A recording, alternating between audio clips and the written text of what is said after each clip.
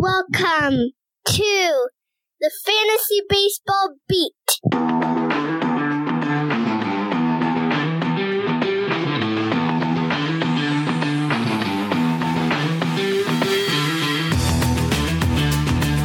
Good afternoon, fantasy baseball fans. Welcome to the Fantasy Baseball Beat. I'm hosting this week, for better or for worse, Mike Carter. I'm here with my ever-intrepid co-host, Christopher Torres. And I have to tell you, Torres, again, I know we talk about this fairly frequently. Your beard is completely on par for the middle of an afternoon in late May. I mean, you are looking fresh. You are looking great. I, on the other hand, have to go to the barber this afternoon because I have a charity event tonight, and my wife told me that I cannot look like this and be seen in public. So any tips that you have before I go to the barber? What should I be doing here? It needs a lot of work, man. I ain't got go to the barber and see what they could do. I can't help you with that. But no, man, happy to be here. I feel like we're getting into a little bit of a routine, now that we're recording every week and we've been having some really good guests. So just happy to continue with the podcast, and let's get right to it. With us today, we have a great guest, I think, somebody that I've been talking to on Twitter and email for the last month, trying to get her to come on and find a time around her busy schedule. But with us today is Betsy Helfand, the Twins beat writer for the Pioneer Press in the Twin Cities, covering the Minnesota Twins and knowing all things Minnesota Twins. And, of course, we are going to have to ask her about Byron Buxton, everybody's favorite fantasy player. But, Betsy, welcome to the show. Thanks for being on with us. How are you doing today? Oh, I'm doing well. Thank you so much for having me on, guys. Really happy to have you on. Betsy, the first question I really want to ask you is, how did you get interested in baseball when you were, I'm guessing it was probably when you were far younger than what we are right now, but how did you choose sports writing as a career, and what was your first interest in baseball? Can you tell us? My first interest in baseball goes so far back that I don't even remember it. My family had White Sox season tickets, not something I admit in Minnesota all that often. So I grew up going to maybe 40 or so White Sox games a year, and that was just kind of, what we did during the summer as a family. And so many of my early memories, center around that. And so when I was looking, into potential careers, I took a journalism class in high school, really liked it, and always knew that if I was going to go down the journalism path, that I wanted it to be sports journalism. And beyond that, always knew that if I was going to write about sports, that baseball was going to be the one that I wanted to really focus on.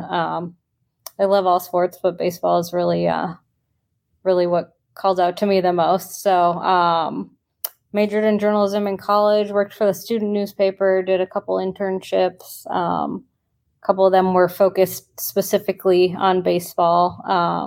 Covered a minor league team for 3 years. That was really great experience. And then ended up getting my job at the Pioneer Press, which was a paper that I interned for when I was in college. So kind of came full circle. And how long have you been at the Pioneer Press now, Betsy? This is my 5th baseball season, which is a little hard to believe. Obviously, we had the shortened season, so it doesn't exactly feel like year 5, but year 5. Very cool. Well, I want to ask you a little bit about the field in general and about your experience. Just any obstacles that you faced going into the field. If you could speak a little bit to that. Yeah, I would say no more so than anyone else, except that it's just a very difficult field to get into because, it's such a cool, awesome job to get to, watch baseball every day and be paid for it. So I'm super jealous. Let me tell you. It's a lot of fun. So, I would say no more so than normal, except for the fact that it's just, a job that a lot of people like, and there aren't that many traveling beat writer jobs. So, I did 4 internships in college and whatever. And by the time I was taking my 4th one, I graduated. I did the MLB internship, MLB.com. They had an internship program back in the day, and a lot of current beat writers actually went through that program. And once I finished that, I was like, okay, it's time to get a job. And the job market is so competitive. So I took another internship. And I was like, okay, after this, like, it's time to get a full-time job. And thankfully that kind of led into, a full-time job covering a minor league team. So it was a little hard at that point because I was like, the last summer I had been covering the Twins for MLB.com as an intern, and then to go back and be covering minor league baseball, I was like, is this like a step back? But, just like a player, you kind of had to, pay work your your dues. way up. Yeah, pay your dues. Yeah. It sounds like you absolutely did that. And like you said, it's not an easy field to get into. So if you could just quickly tell us, like, what is there one strategy or maybe personal quality that you feel kind of got you over that hurdle and got you into this field, which we know is really competitive? I don't know about strategy so much so, but like whenever I talk to, college students or high school students who are interested, it's just like a matter of, them reaching out to me is like a great step and something I don't even think I did when I was that age, because they're beginning to, network and start making connections in the field. And I think that's really like, I guess, the biggest thing. And internships are so great for that because you meet so many people. And, obviously my two jobs, so the first one was at the Review Journal in Las Vegas. That was an internship that turned into a job. And my job now, that was an internship, that turned into a job. So I think it's just really about making connections with people you meet, because you never know, one day, down the road, if there might be a job there, or, just having those connections is really valuable. For sure. Well, that's really interesting stuff. And thank you for sharing that, because I think there's a lot of people who listen who wonder how you guys get into the jobs that you do. And there's only 30 of them, right? So, and other newspapers and stuff in different towns and whatnot. Yeah. I understand that. But it's a very, very hard job to come by. So kudos to you for landing that and doing a great job. We read your stuff at the Pioneer Press all the time and researching the Twins because they're my favorite team's biggest rival, although it's not really much of a rivalry right now because the White Sox can't beat anybody. So let's talk a little bit about the 2023 Twins, Betsy. They've been kind of hovering about 500 all year. I think right now they're 28-27, and they're a couple games up in first place in the American League Central, which is arguably the weakest division in baseball right now. What do you think is the team's strength this year, and what do you see as their weaknesses? And do you think that they have the wherewithal to be able to compete all year to win the title in the AL Central?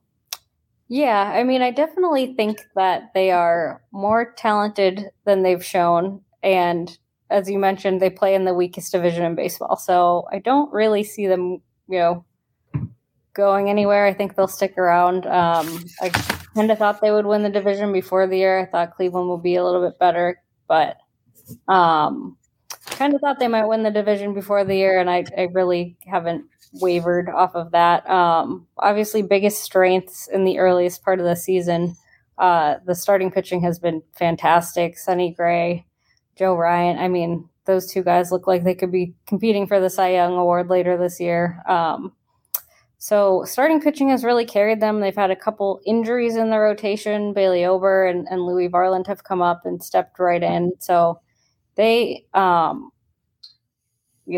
had so many injuries last year, and they really, I think, did a good job accounting for that and planning for, how much depth they would need. The depth got tapped into more than they would have hoped early on, but, Louis and Bailey, as I said, have stepped in really well. Weaknesses, they really have not hit like we've expected them to. This is not what you'd expect to see from Carlos Correa.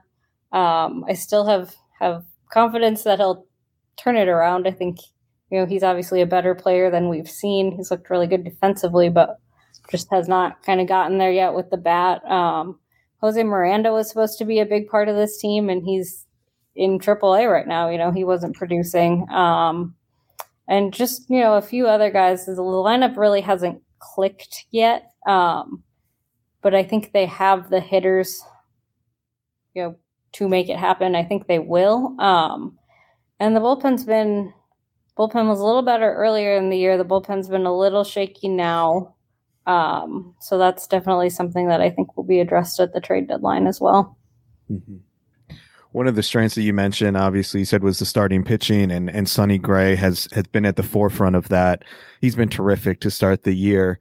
Is there anything in particular that has changed about Sonny Gray? Is there anything that you attribute his early success to? I think the biggest thing for him is he last year came into spring training. He was the Reds player rep. I think the lockout kind of, I don't want to say snuck up, but like by the time he got to camp, he was not as prepared as he would have liked to have been. He was doing all, some negotiation stuff, wasn't as prepared. And then kind of throughout the course of the year, last year, he pitched pretty well, but he dealt with a lot of different, soft tissue injuries, hamstring injuries, landed on the injured list 3 different times. This year, he was ultra prepared by the time he got to camp. He said he had thrown 15 bullpens, said he felt great, was working a little bit more on his cutter and his changeup. He's throwing 6 different pitches right now. He's looked very good. Even the days where he doesn't have his best stuff, he's been able to kind of maneuver his way through. Hasn't given up a home run all season yet. Really, I'm trying to think. He hasn't really had like a truly bad start. He is very hard on himself, so he might say otherwise, but every time they give him the ball, he gives them a chance to win. Yeah, he's been phenomenal this year, and I'm very, very grateful, Torres, that you recommended that I nab him in a few of my fantasy leagues. He's been the ace of my staff, bar none, and that's the only reason why I'm still floating in some of those leagues at this point. Betsy, one of the things that we see with the Twins that you've talked about a little bit earlier are injury concerns, and this is a team that has had several of them. Byron Buxton is always a bit of an injury concern. Jorge Polanco's got a hamstring issue. Nick Gordon just moved to the 60-day IL, I think, this week with a shin injury, and Max Kepler just bounced back with a hamstring issue. What do you kind of see what happening with Polanco and Gordon, I guess? And then if there, as a kind of a follow-up to that, what are they doing to try to keep Buxton healthy this year, if anything? So Jorge seems to be doing pretty well. He was doing, so they're on a quick 3-day trip to Houston, but he was doing activities on the field this past weekend. I'm sure he's continued with that. It seems as if he should probably, they don't really like to give timelines. It seems as if he should be back, on this next homestand against Cleveland sometime within the next couple days. Nick Gordon, obviously 60-day injured list. It's going to be at least 2 months. Wouldn't be surprised if that's closer to 3. Really tough break literally for him. He fouled a ball off his shin. Fractured it, so he's going to be out for a while. As far as Byron, they haven't put him in center field all year. I'm sure you guys have seen that, and I don't anticipate him going out there anytime soon. I think they have gotten to the point where, they believe having his bat in the lineup every day at DH, and I think, if I'm not mistaken, he's either leading the team in games played or right at the top, and same with at bats. He has been in the lineup almost every single day, which is, not something we're necessarily used to seeing from him, but it's a great sign, even if it means, he's not out there running around in center field. And I think, he is healthy, but I think they believe that if they put the strain of running around in center field, every day, or even a few times a week, he's going to miss, he might be able to do it, but he'll miss more time. He's not going to be playing center field and playing every single day. So they went out this offseason. They got Michael A. Taylor. So, not really a drop off in defense in center, and he's been platooning a little bit lately. But I think that's the biggest thing, is just keeping him off his feet for a little bit. And it was something that I think, he wasn't at first totally, on board with, because he was saying, like, if I strike out, I want to have the chance to be able to rob a hit from someone or make up for it on defense. But he had a long meeting with Carlos Correa. They had a long dinner in spring training, and Carlos was telling him, just how valuable he is to the team, having his bat in the lineup, having his presence, in the dugout. He's very charismatic guy, very, very important part of the Twins. So keeping him, keeping him healthy right now means not sending him out to center field. So that's what they're doing for now. It's really interesting. And that's, like these little tidbits are why we love having beat writers on, like just learning about this dinner between Carlos Correa and Byron Bucks. That's such an interesting, because I would think that, like you said, he would be given, especially his abilities as a defender, he wouldn't be on board with that. But it sounds like, some convincing was needed, and that's just really interesting. But one player who has really benefited from some of these injuries in terms of playing time is Twin second baseman Edouard Julien, and I think I'm saying that first name correctly. So if you could tell us what his outlook you think is, Betsy, do you see him sticking with the big league club long term? So at this point, they are really only having him play second base, where he is even a little bit defensively stretched there. They haven't really, experimented with him in other places. So at this point, it's kind of hard to see a place for him once Jorge Polanco comes back. He was up, earlier in the year when Jorge started the year with a knee injury, but it seems hard to kind of see where they would find playing time for him. Obviously, he's one of their top prospects, so they don't want to have him up just to sit on the bench. Mm-hmm. And one of the limitations of having Byron, DH every day is that, if Byron was going out to center, you could just have, Eddie Julien DH, but, or Jorge, and one could be at second. But, those at-bats are those potential at-bats that, somebody else might be taking are being taken by Byron. So I don't really necessarily see a way he's going to stay up when Jorge comes back. That's really interesting. Yeah, he was a prospect that we saw down in the Arizona Fall League when we were down there in November, and the bat looked very legit when we were down there at the time. Yeah. So that is very legit. Draws a ton of walks. Very impressive at the plate. So I am interested to see what kind of the plan for him moving forward is. Is there never going to be a way for him to be up while Jorge's healthy? I'm not sure what the plan is in the near term, I guess, or maybe far term. In the near term, I think the plan will be to send him down when Jorge gets back. It would seem to be that way. Yeah. Another prospect that is electric there in Minnesota that I wish that the White Sox had, but they don't, is Royce Lewis. Hit a home run over the weekend, benefiting one of my fantasy teams, which was great. What do you see his role being the rest of the year? Is he going to be the starting third baseman? I think a lot of people like me who don't know anything thought Jose Miranda was going to take that job and kind of run with it, but he had really struggled with the bat to begin the season. Do you see Royce Lewis being the third baseman the rest of the way? Yeah, so Royce came back 2 days ago. It was the 1-year anniversary of actually the day he injured himself. He ran into the center field wall, tore his ACL for the second time. So he missed, a year recovering from that. And during the course of his recovery, I think sometime in the future, maybe they'll send him back into the outfield. Maybe he'll be a center fielder at some point. But during the course of his recovery, they decided that the best thing for Royce would be to keep him on the infield dirt, specifically third and short.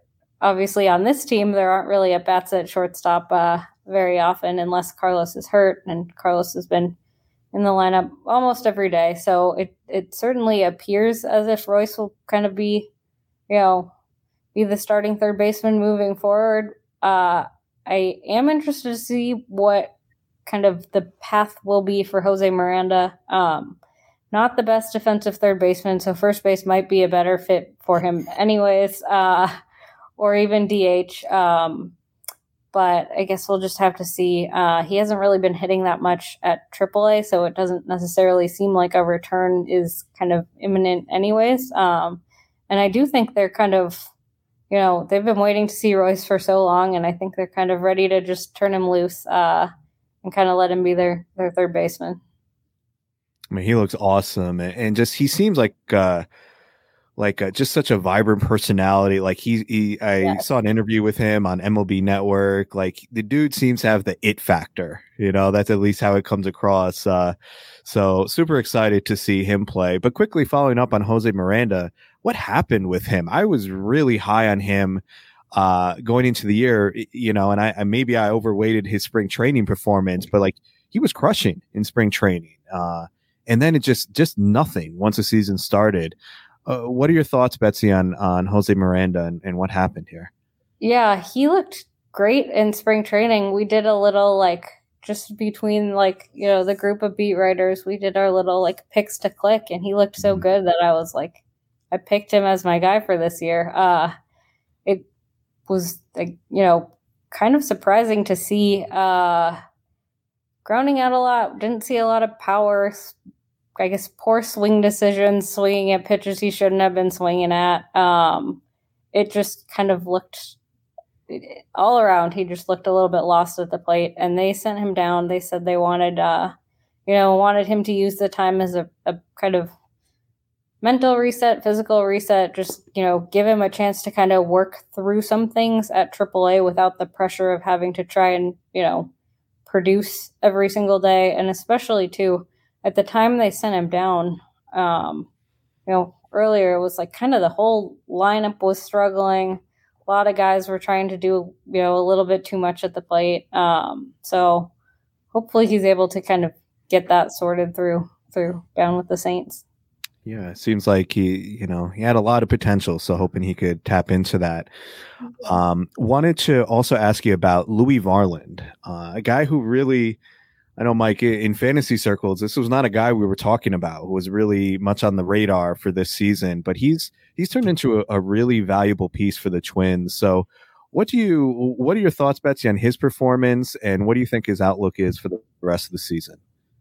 Yeah, it's a very exciting story, especially in Minnesota, because he's a local kid, went to high school in Minnesota, went to college in Minnesota, was drafted by the Twins in the 15th or 16th round. So he has done a lot of, work with Twins coaches to get him to, where he's at, velocities, up from where it was when they drafted him.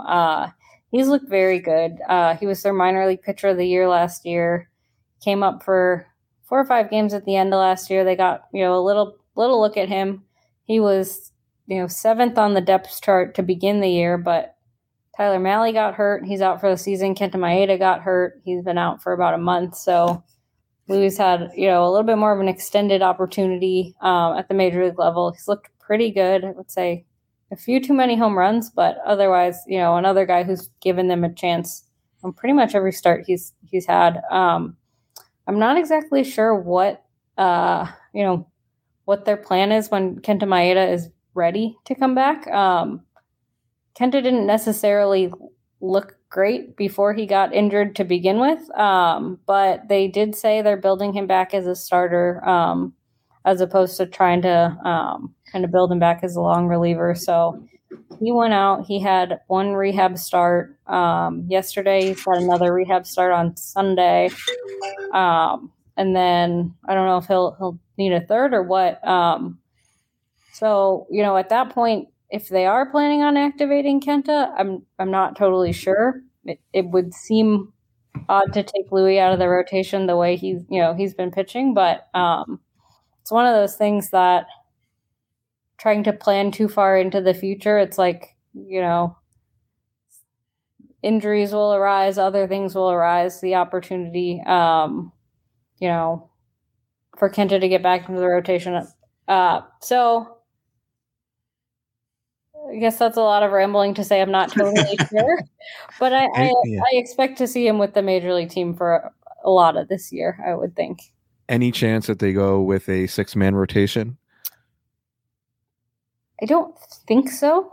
Well, it was something we asked about. I guess we haven't asked about that recently. It was something we asked about a lot during spring training because Bailey Ober looked absolutely fantastic during spring training, and they ended up, sending him down to AAA to start the year. And they really didn't seem inclined to go in that direction. I'm not sure, that would change. Sometimes they like inserting a starter kind of as a one-off thing just to get everyone like an extra day of rest, but I'm not sure a 6-man rotation consistently is in their plans.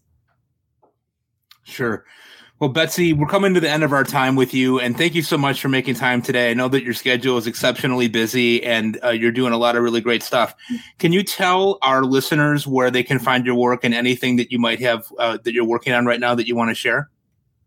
Sure. Yeah. So everything I write goes in the St. Paul Pioneer Press. If you don't live in Minnesota, that's twincities.com. You can find all of our Twin stuff and lots of other good stuff in the newspaper too. And then I, post about the Twins on my Twitter account. That's my name, @BetsyHealthAnd on Twitter. So. Well, thank you so much for joining us. I was really happy to be able to finally get you to come on, and was stalking you through your email address at the Pioneer Press. So thank you so much for joining us today. We'd love to have you come on again later on in the summer and see where the Twins are. I'm guessing they're still going to be a top first place while the White Sox are mired in continued mediocrity and getting shellacked by the dregs of society. So thank you so much for coming on with us, Betsy, and we'll talk to you again soon. Yeah, thank you guys so much for having me. I really appreciate it. Thanks, Betsy. Welcome back to the Fantasy Baseball Beat. Again, I'm Mike Carter here with Chris Torres, and we have another really special guest, somebody that we've been a big fan of for a long time on the show, and both individually when we're not being part of the show, and that's Nathan Grimm. Nathan, how are you doing this afternoon? I'm good, boys. How are you? Very good. We're really excited to have you on. We've wanted to have you on for quite a while now, so thanks for being here with us this afternoon. Nathan, tell us a little bit about your work at Baseball Prospectus, and we know that you can be found at Brotisserie, which is one of the greatest Twitter handles of all time. I have the worst Twitter handle of all time, we've decided. But tell us a little bit about your work at Baseball Prospectus and how you got hooked on there. Yeah, so really it goes back to I'll take you all the way back to 2011. I volunteered basically. I mean, I was paid almost nothing to cover the Cardinals, like on a coverage, like not a fantasy beat, just actually cover the Cardinals. And so I did that for the whole year and kind of built up a little following there, just literally writing about baseball every day. And then I covered the Rams in 2012 when they were still in St. Louis. And so after that ended, shortly into 2013, I just sort of half jokingly tweeted out that, I was looking for my next gig, and Drew Silva had followed me because of my Cardinals work. And so then Drew was like, "Hey, you want to write for Roto-World?" So I started in 2013 at writing for Roto-World, and then did that for a long time. Decided at a certain point a couple of years ago that I wanted to scale back on my writing responsibilities, and Roto-World just, the way that they are, they kind of got a 24-hour news cycle. So Baseball Prospectus was a better speed for me. Made that switch and took a year off last year, but I've been there this is my second sort of season, but started in 2021, I suppose. So yeah. Very cool. So you took a break, you came back. What drew you back? What brought you back to writing on Baseball Prospectus? My wife told me that we needed that money, so here I am. All right. Actually, probably what it was more of is that she just didn't want you around the house so much, right? She just wanted you to do some more work. That would make sense if I didn't work remotely. So it's I mean, if that was her plan, it was foiled. But no, it was it's a little bit extra income, and it all helps, and I don't mind doing it. So it just I came crawling back, and Craig Goldstein said, "Yeah, I would be happy to have you." So it all worked out. All right. Well, because I'm too cheap to buy a subscription to Baseball Prospectus, I'd like you to tell me about your latest article over there. I think it's your latest one. You wrote about Ke'Bryan Hayes.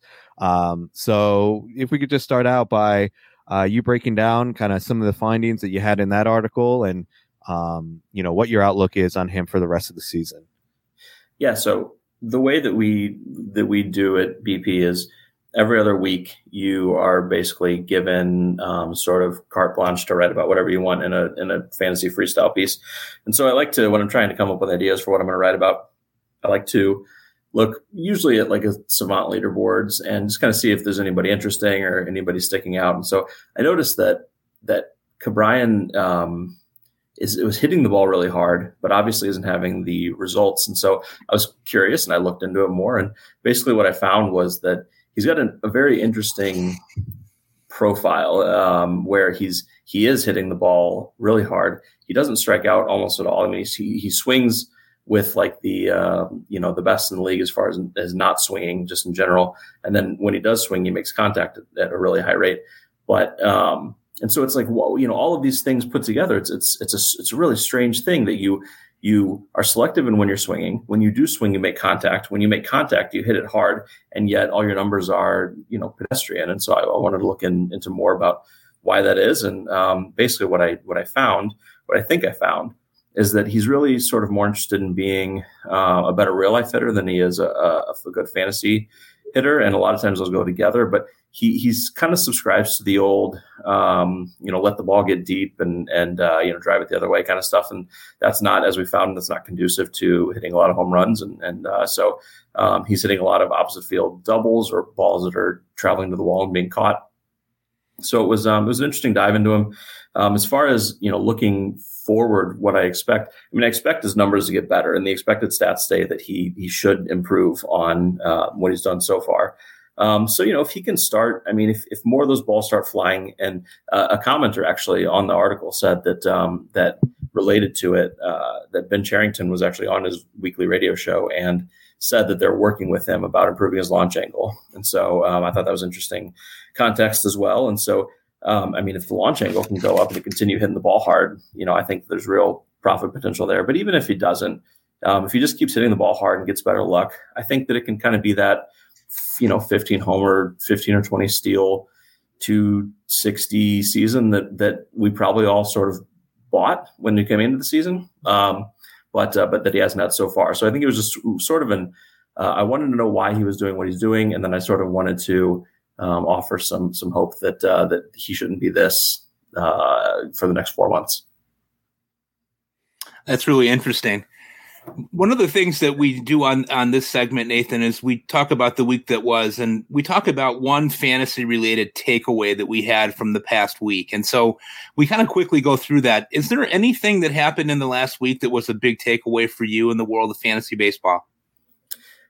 It wasn't like one lightning strike moment necessarily, or one isolated incident, but it really was. I just found myself reflecting on the sort of very basic, time old principle that guys generally are who we think they are, and that, it is a long season. And so, water usually finds its level, and outside of a few instances, most or all of which have circumstances that help explain them, we shouldn't put too much weight on April or early May struggles or successes. And so, you look at a guy like, I've got Alex Bregman on a couple teams and have been paying attention to how poorly he performed in April.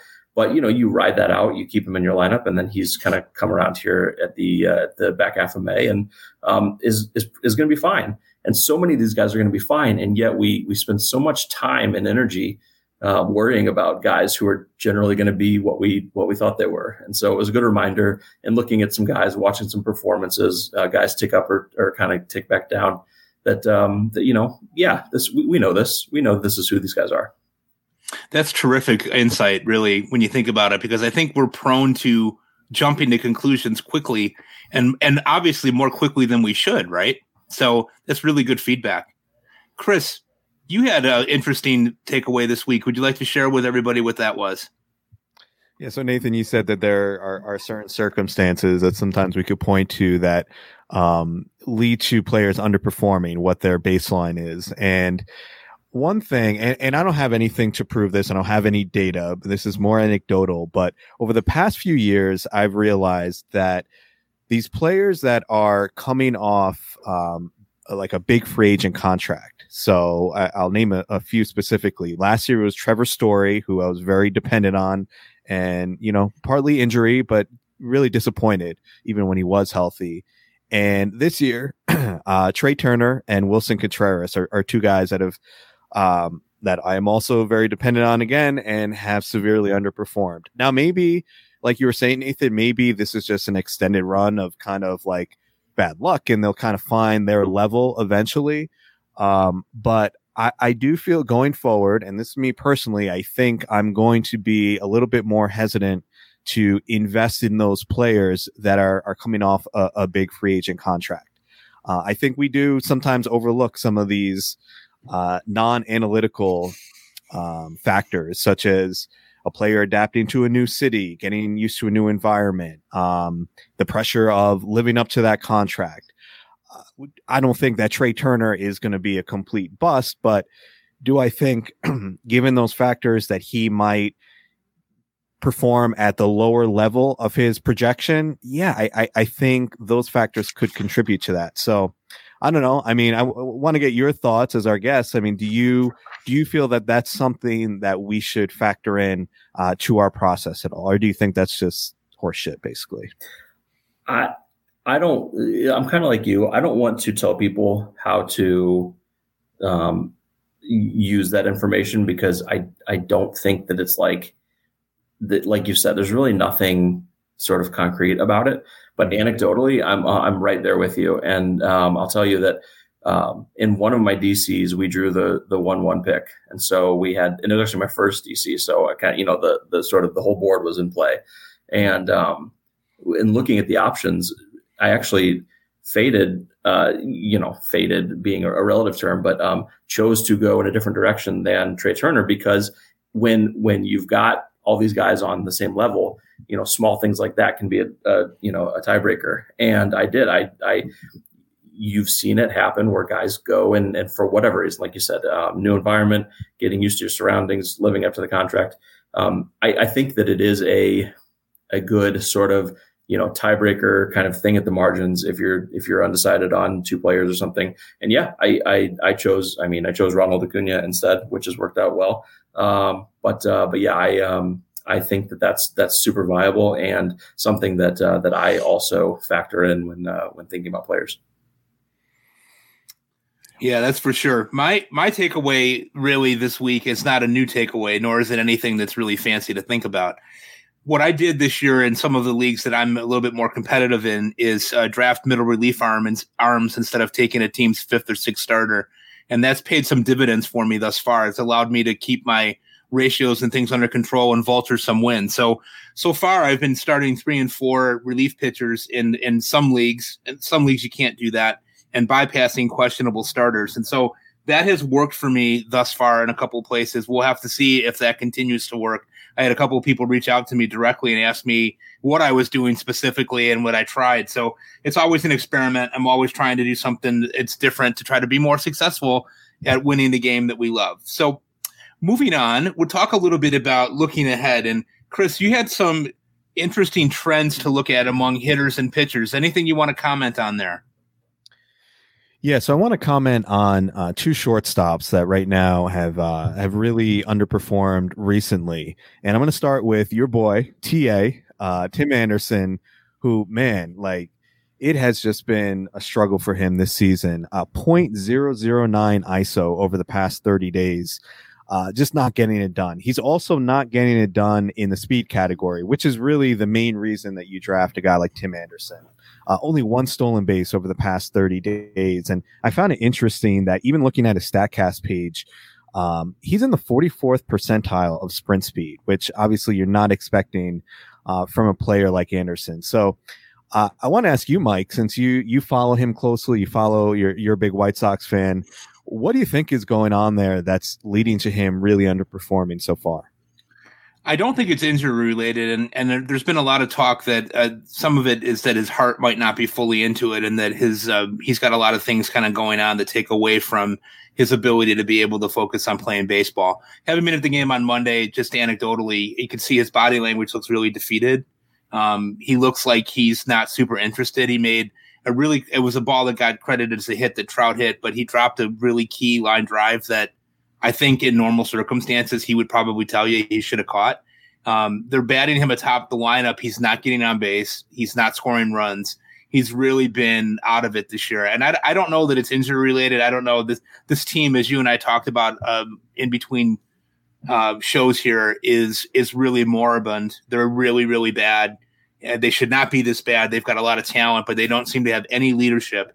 We've gone from a guy in TA who 3 years ago was changed the game and was revolutionizing the way that the White Sox looked at playing baseball, being aggressive, almost reckless at times in being aggressive. And that player does not seem to be apparent at this point. Maybe a change of scenery would do him good. Nathan, what do you think about Tim Anderson? I mean, do you think, is he one of these guys? You talked about players eventually getting to their level. Do you feel like we're going to see Tim Anderson get on a hot streak here eventually and he'll just end up with, similar to his normal line? Or are you more concerned if you have him rostered anywhere? I think that he will generally probably end up looking like the guy that we expect him to. Now, over the problem kind of is that he's a guy who's sort of a compiler because he doesn't, hit a lot of home runs and really probably needs to play a lot to get those steals and things you bought him for. I mean, I guess, batting average is another thing you probably bought him for, and that's obviously a rate stat. But yeah, I mean, so I think that he may level out and be fine, but what does a fine Tim Anderson look like over 4 months? And is that really exciting? I don't know. Would you take him or Royce Lewis the rest of the way? Yeah, I saw that question on the rundown. It sounds, I just talked about not being, super reflexive, but I mean, Royce Lewis looks like he's ready for this. And so there are a lot of guys that I wouldn't drop Tim Anderson for, but I actually do think I would probably take Royce Lewis. And that's more probably a vote of confidence for what Lewis has done and who we think Lewis is going to be than anything super negative about Tim Anderson. But yeah, I think I'd rather have Lewis for the next 4 months.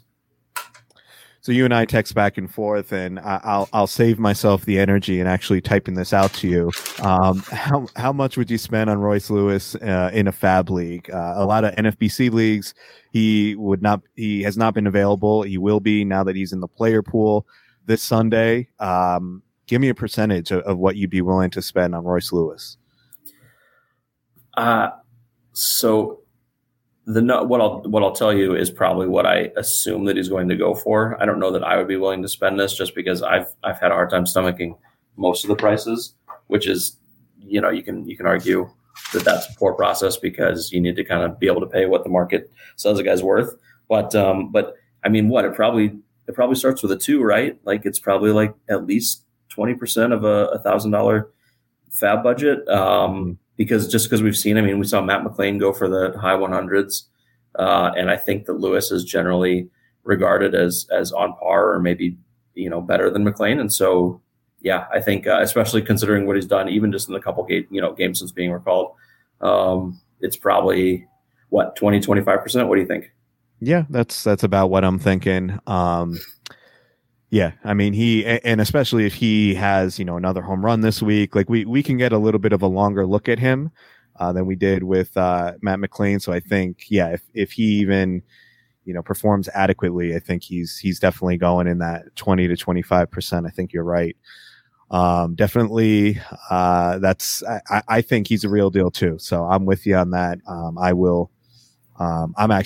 comfortable in investing that in him. So, but moving on to another shortstop that was a fantasy darling over the first few months here, and that's Jorge Mateo. And the shine is worn off on this one, right? I mean, he started out, he was potential like fantasy MVP, especially based on where he was drafted this season. And it's been ugly over the past 30 days. He's got a 138 WOBA. The contact and the hard hit rate have tanked. He's been a little unlucky. I will put that out there in terms of his batting average on balls in play. But, the bottom line is, like, I was already concerned about Jorge Mateo. I've got him nowhere. Going into the season, I was like, well, the Orioles, they've got some guys that are coming up. They've got a Joey Ortiz, a Jordan Westberg. So I thought there was some playing time risk there unless he absolutely smashed out of the gate. Which he did, obviously, but I think if the results aren't there for a longer period of time, and given how Jordan Westberg is performing in AAA, I think now is the time to kind of get out from underneath that, if you can get anything, So I think just for those that roster him, just a heads up that you may be looking at, something that's really not worth much at all. in the very near future here. But moving on to pitchers, I wanted to point out a couple guys that I think maybe are flying under the radar. I don't mean to be all negative this episode. Usually we look at players trending up, but a couple here pitchers that I think are also trending downward. And first one is Josiah Gray. Now, I got the sense like early in the year, like a lot of people were starting to buy into Josiah Gray, thinking that he had taken that next step and, finally tapped into that potential that he had shown as a prospect. And listen, the surface stats with that 2.77 ERA, obviously that looks good, but I caution those who've rostered him, watch out because regression is coming. I mean, if you look at the underlying stats, xFIP of 4.97, he's really not getting the strikeout, like a 19% strikeout rate is not getting it done. Sierra is 5.12. So he is someone that if you have him rostered, just if you're going to be putting him out there and starting him every week, you really got to be cautious with that. You got to be looking at the matchups because I think the blow-ups are coming. He is not taking a step forward. And, moving to a reliever now, and I wanted to get your take on this, Mike. Kenley Jansen, starting out in the year, his velocity was up. A lot of people were saying, "Oh, what pitch clock issue?" Saying that he had adapted perfectly well to that. But if you look at the underlying stats for him, I think there's plenty of reason to be concerned. And I think his xFIP over the past 30 days is 7.14 Sierra over the past 30 days. So, Mike, what I want to ask you is Chris Martin a guy that we should be stashing if we have Kenley Jansen rostered? I think you can, and I think if you do have an opportunity to have him and you can stash him, then you should. Kenley is no stranger to having stretches where he's struggling. You got to remember, here's a 35-year-old guy with some potential health issues, although he seems to be healthy right now. And he's really essentially throwing one pitch, right? I mean, if you look at the StatCast for Kenley, he's not really trying to surprise you with what he's doing, right? He's got, 80% of the time he's throwing some version of a cut fastball. And that's kind of what he's doing. But against righties, he's thrown it about 89% of the time. And so he's pretty much given up on anything else, the slider or the sinker, against anybody, and is really relying heavily on that cutter. He did have a save his last time out. It would not surprise me if the Red Sox decided, if they continue to slump, that they might give him a week or so to kind of get himself reconfigured and go back. But they spent a lot of money to keep him as their closer, and I don't think that any swap out of Jansen for Martin would last real long. One of the things that's really interesting when you look at his StatCast data is his walk rate is way up. He had a walk rate over 14% when I looked at it over the weekend, which is sort of unlike him. And so if he gets that corralled, he might be able to get back into the driver's seat and be the closer that we think. But here's the thing. You guys know me. The last couple of years, I have been the guy that's been sending the death knell for Kenley Jansen for a long time. Like, this could be the beginning of the end. I think when he falls off, it's going to happen really quickly and without too much warning. Although looking at his Sierra and the walk rate and things right now, the strikeout rate's also down. We could be nearing that precipice here. Nathan, do you have Kenley anywhere? No, he wasn't. The way that I attacked saves this year after assessing last year and being really that being one of my real weaknesses and one of the reasons I think that I didn't cash in most places, I decided to do the elite closer and then maybe like a back end guy. So Kenley was right in that sort of range where I wasn't taking closers, so I don't have any Kenley. All right, Mike, take us through some other bullpens that we should be watching. So there's two that I'm really kind of taking a look at right now that I've been really interested in, and one is the Cubs bullpen. And Torres, you and I have spoken several times about Adbert Alzolay. Last night he came on in the eighth inning of a 2-1 game against Tampa, 4 strikeouts in 2 innings. He's by far the Cubs' best arm in the bullpen. And I think he's going to get save opportunities moving forward because, let's face it, they really don't have too many other great options. They used Mark Leiter Jr. yesterday in the 7th before turning it over to Kenley. I really see that being a key thing there. He's definitely, at the very least, he's a multi-inning relief weapon. And at his best, I think he could definitely be the closer. And he was jacked up after he got that save yesterday. So I think that they might have hit on something there. I've actually been asking for several months now for them to consider using Alzolay as the closer. So I think if you can grab him anywhere, if he's available in your league, you should. He's somebody that definitely looks like he's going to be getting some opportunities. And the other one that I'm really interested in is St. Louis right now, because Ryan Helsley, who was otherworldly last year and arguably the best reliever in baseball all of last year, blew a save on Sunday, and Giovanni Gallegos has the last 3 saves in a row for St. Louis and 6 saves in the month of May. Now he has 7 saves total to Helsley's 6. I think that this is really one to watch because Helsley's ERA in the 9th inning is almost 6. And every other inning that he pitches in, he's been far better. I wonder if maybe the thought process there might be to ease him out of the 9th and ease Gallegos back into the 9th, because when you really look at Gallegos last year, he did not lose that job because he was ineffective. He lost the job because Helsley was so damn dominant. And so I wonder if maybe there, at the very least, we're looking at a committee, but the usage pattern over the last couple of weeks really would favor Giovanni Gallegos being the guy that you're targeting there for saves over Helsley. Can I apply those stats that he accumulates this year to all my Giovanni Gallegos shares from last year? Can we do a retroactive thing? Right. Wouldn't that be great? He burned me big.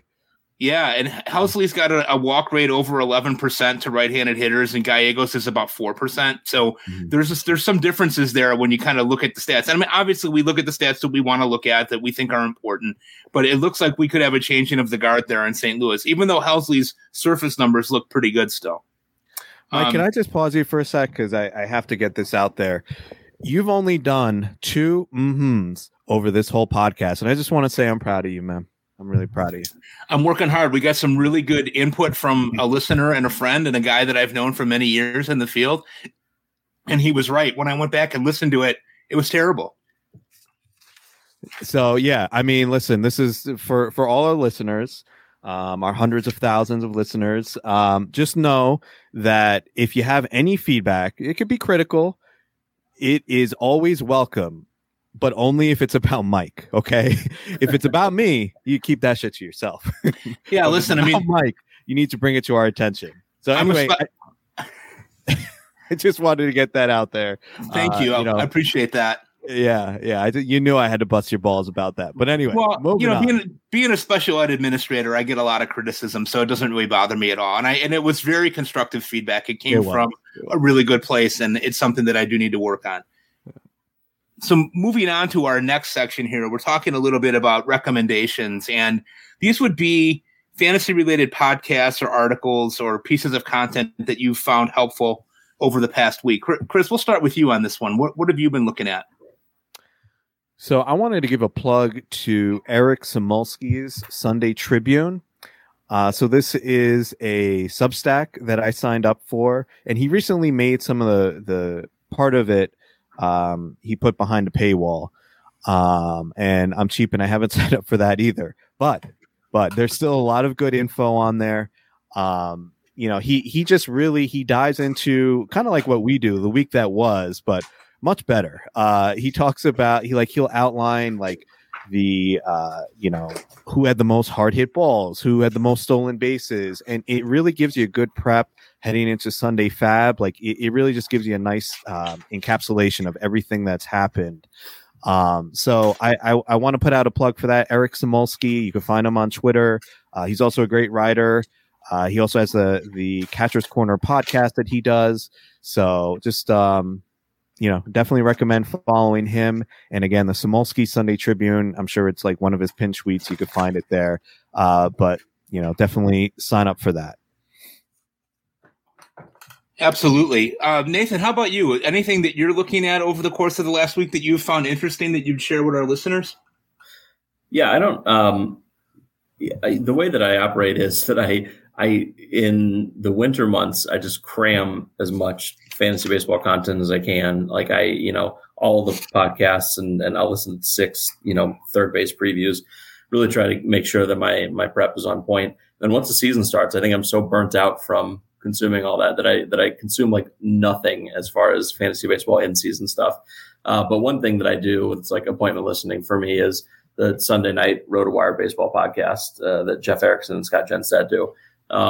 Just really sort of, it's like a conversation. It's like having a conversation with two friends, except that those friends are really smart baseball minds, and also that we're not really friends. I like to listen to that just to kind of get, they touch on all the things from the week, all the guys that are probably worth knowing about, good and bad. And then they do like kind of their fab recap and all that stuff. So, and then they look ahead too. I mean, it's a really sort of it's only an hour, but it's a good sort of, week that was / looking ahead to the week, and all done in a way that's really easily digestible. So I really enjoy it.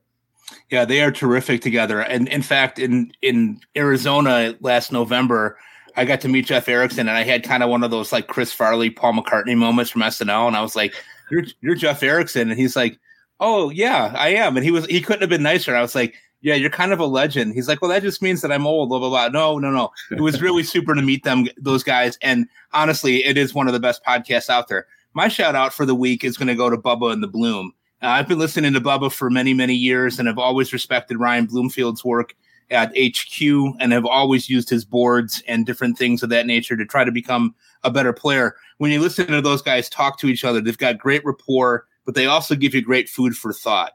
And in my world, I sometimes feel that in the fantasy baseball world, sometimes people don't mean to be necessarily, but there can be some condescension or act like we're the be all and end all when it comes to talking to other people. Ryan, sometimes they mean to be though, but that's not true. That's true.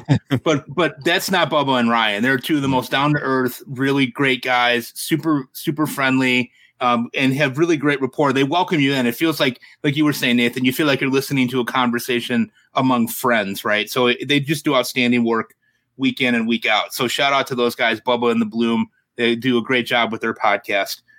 And we're coming to the end of our time here together with Nathan Grimm, who is a guy that we've wanted to have on the show for a long time. Nathan, thank you so much for making some time today and coming on with us. We really appreciate you making that time for us.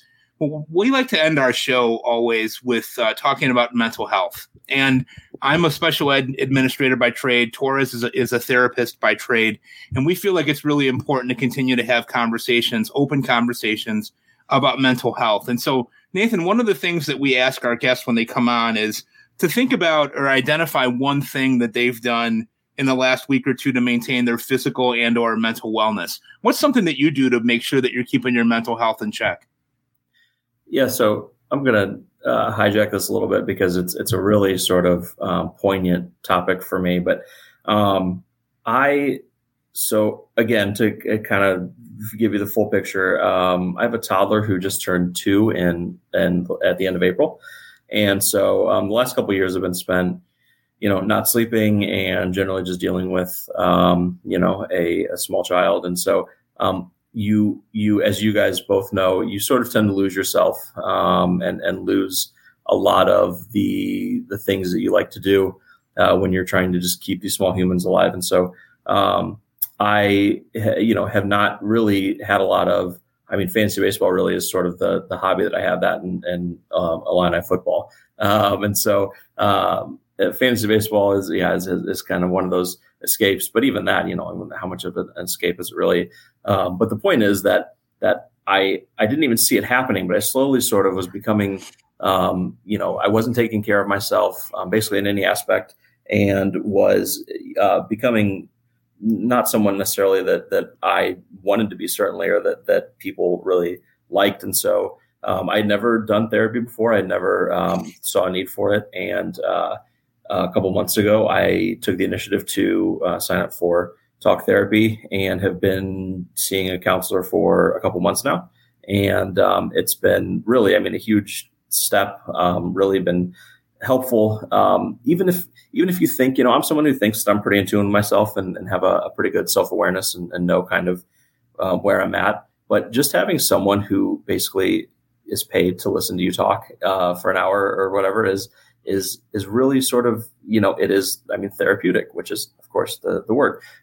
So it's a very sort of poignant topical question for me, because I just here in the last couple of months took a big step in making my mental health a priority, and I'm feeling better, and hopefully, getting to a point where I won't need, we've already scaled back from weekly to biweekly because, she thought I was doing well and we had fewer things to talk about. And so, it's been a really good thing for me and super important. And I was excited when Torres said that there was a mental health minute. We were going to talk a little bit about this because it definitely like fits right in with kind of what I've been going through here. That's amazing.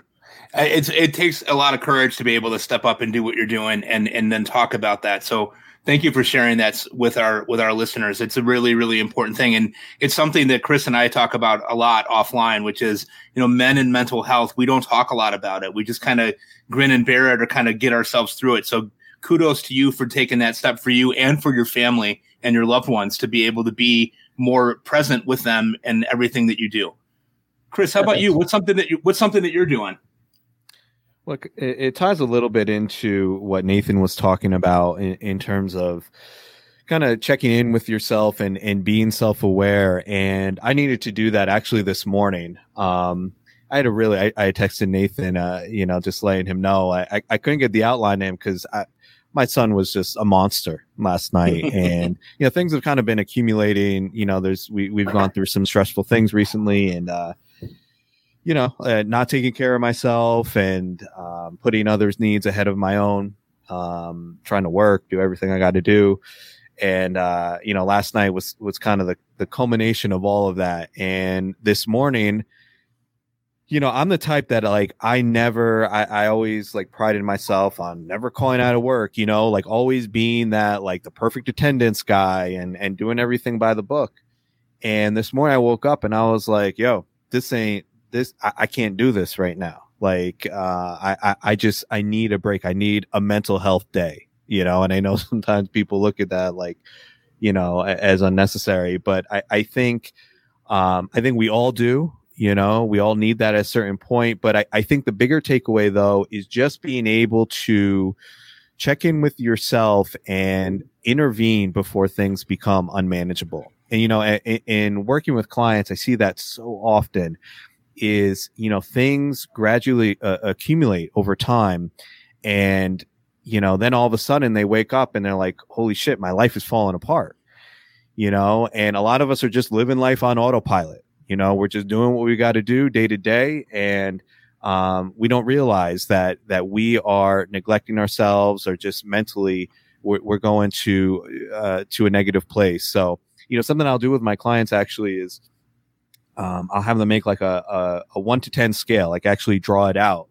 And I'll have them identify at each point in the scale, let's say stress, a level 10 stress is the most, 1 is the least. And at each point of the scale, I'll ask them to identify what is it about them at each point that is different? At a level 5, how are you behaving? How are you thinking? How are you feeling at that point? And then compare it at each point on the scale. And then at each point, give an intervention that they could use if they want to scale that down. So I think that's just something I want to put out there. Maybe that's an exercise. If you're listening, you could try yourself. All right, maybe today I'm at a level 6, and my baseline is more a level 3. What can I do to get myself back down to that baseline? So, but yeah, just wanted to share my own personal, today I took a mental health day. I actually ended up, me and my wife, she was off. So we went to, Hudson Valley Renegades, which are really close to where I live. Jackson Holiday was, playing over there, with the Aberdeen Ironbirds. So I was like, you know what? They're playing. Let's just go check it out. We watched the game. We had a really nice lunch and I feel like I'm already in such a better place. So a little bit about my personal experience and, yeah. So just try to be as self-aware as possible and checking in with yourself on a regular basis. That's amazing. Sounds like a great day. Awesome. Good for you. That's really cool. For me, and Chris, I kind of shared this with you a little bit off air, but we had a couple of tragic situations here in my town over the last week. We had a friend who was riding a bike trying to cross a busy street who was hit by a car and was killed. A 42-year-old mother of 5.